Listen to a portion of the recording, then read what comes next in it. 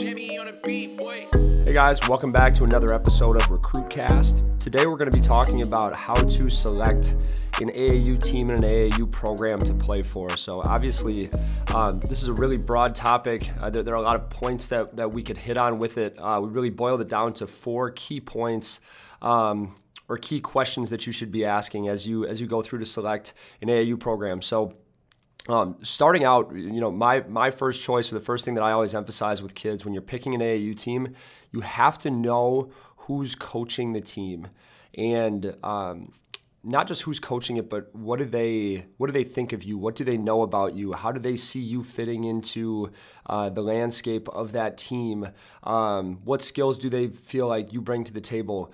And what's their background? What's their pedigree as far as other players that they've coached, at a level that you would like to play at? What type of schemes do they want to run? All of these questions surrounding, their credibility, who's coaching the team matters a ton, because you could be on a great platform, have great teammates, and if the coach doesn't fit you, or they don't believe in you or understand what you bring to the table, all of those other elements are severely handicapped based on who's coaching the squad. So the first question, you need to know who's coaching the team. The second question, who is on the team, and who are the players that they're pursuing to add to that team. So, we've talked about it in the past, but if there are other players with your like skill set, you want to make sure that there aren't skills or playing types that impede too much on what you bring to the table. So we've talked about, being a ball in hand guard. You want to make sure that there aren't other handling guards on that team, or too many other handling guards on that team that would stop you from being able to exhibit, your primary skills for college programs. And that, I want to be clear, that doesn't make you selfish if you decide not to play with other kids with your same skill set.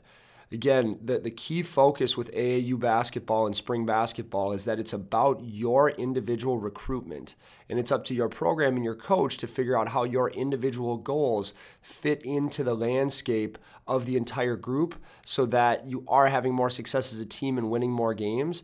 But you're not selfish in deciding not to play with other players with your same skill set. You're just putting yourself in a position where your team needs you to carry out your best skills or bring your best skills to the table in order for the group to be successful. So it's a mutual win-win in that way. So understanding who else is on that team, what level are those kids being recruited at, or what other schools are they being recruited by, so you can understand, what other schools or what level of schools may be coming into the gym, and also what team or what level your team would be able to compete at. Who else is on the team? Third question, what's the team's schedule? So where geographically are they going to be focused? Is it a team that's going to be getting on a bunch of flights and playing nationally? Is it a team that's going to play exclusively locally? Are they going to play in events that are more of a drive away? Because the reality is, for the vast majority of kids, there are a lot of sexy schedules that you could put together that may be fun to play in, maybe fun trips, maybe fun Instagram posts and tweets. But when it comes down to actually being recruited and getting visibility, most kids should be playing within a driving distance of their home.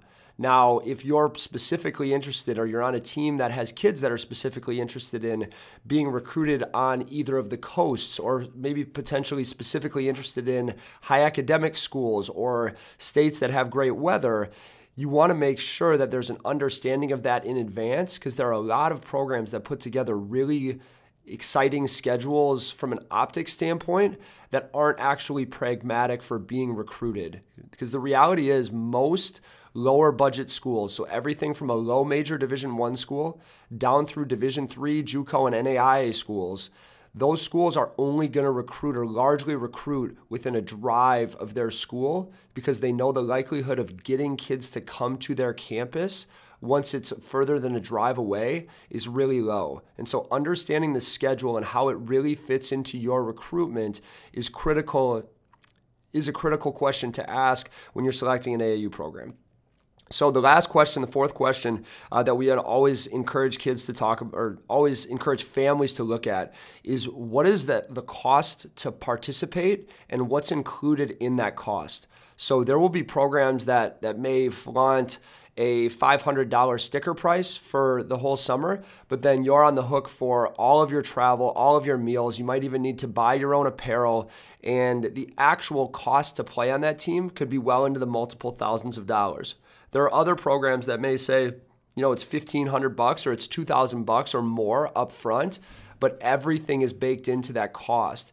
And that's a significant impact when you talk about the additional trailing costs that come along with playing AAU basketball. And in addition, when you're a parent that's asking these questions, you need to look at it not only what is the cost to participate, but what's my cost to be an engaged parent. So if you have a $1,500 sticker price, and then you're on the hook for hotels and flights or apparel. So you add in another, $1,000, couple $1,000 there. That hasn't even started if you're going to go on the trips, if you're going to be at every game. So you're talking about maybe mom, dad, siblings, if they want to come. So you have gas or flights or hotels, meals, all of these things that end up being trailing costs. And you can very, very justifiably see where a family could spend upwards of $7,000 to $10,000 over the course of a spring or summer if they have one or multiple kids playing a club sport and they're traveling out and participating in a national schedule. These things really add up. So I'm not anti-spending for club sports, but I am I'm very pro in being informed. So making sure that you know exactly what you're paying, exactly what you're getting out of that thing. So the 4 key questions, again, make sure you're asking and understand who's coaching the team, what's their background, what's their pedigree, who have they had recruited in the past, what schools do they know, understand the value that you're getting from that coach, and most importantly, where do they see you fitting into the equation? And that leads us into that second question of who's on the team and who else are they trying to add to the team. So if the coach believes in you, understands your skill set, and then you see from a roster perspective that you really fit into that equation of the squad, you're off to a really good start. After that, understanding what the schedule that the team is playing is and that it aligns with not only your goals, but it's also realistic for the types of schools that should be recruiting you. So understanding that schedule. And then lastly, understanding what the costs are and understanding what is actually included in those costs is critical to making a really good decision for your club team. So those are the 4 key questions for selecting an AAU program. Good luck as you guys decide the teams to play for over the course of this spring, and we'll be back next time.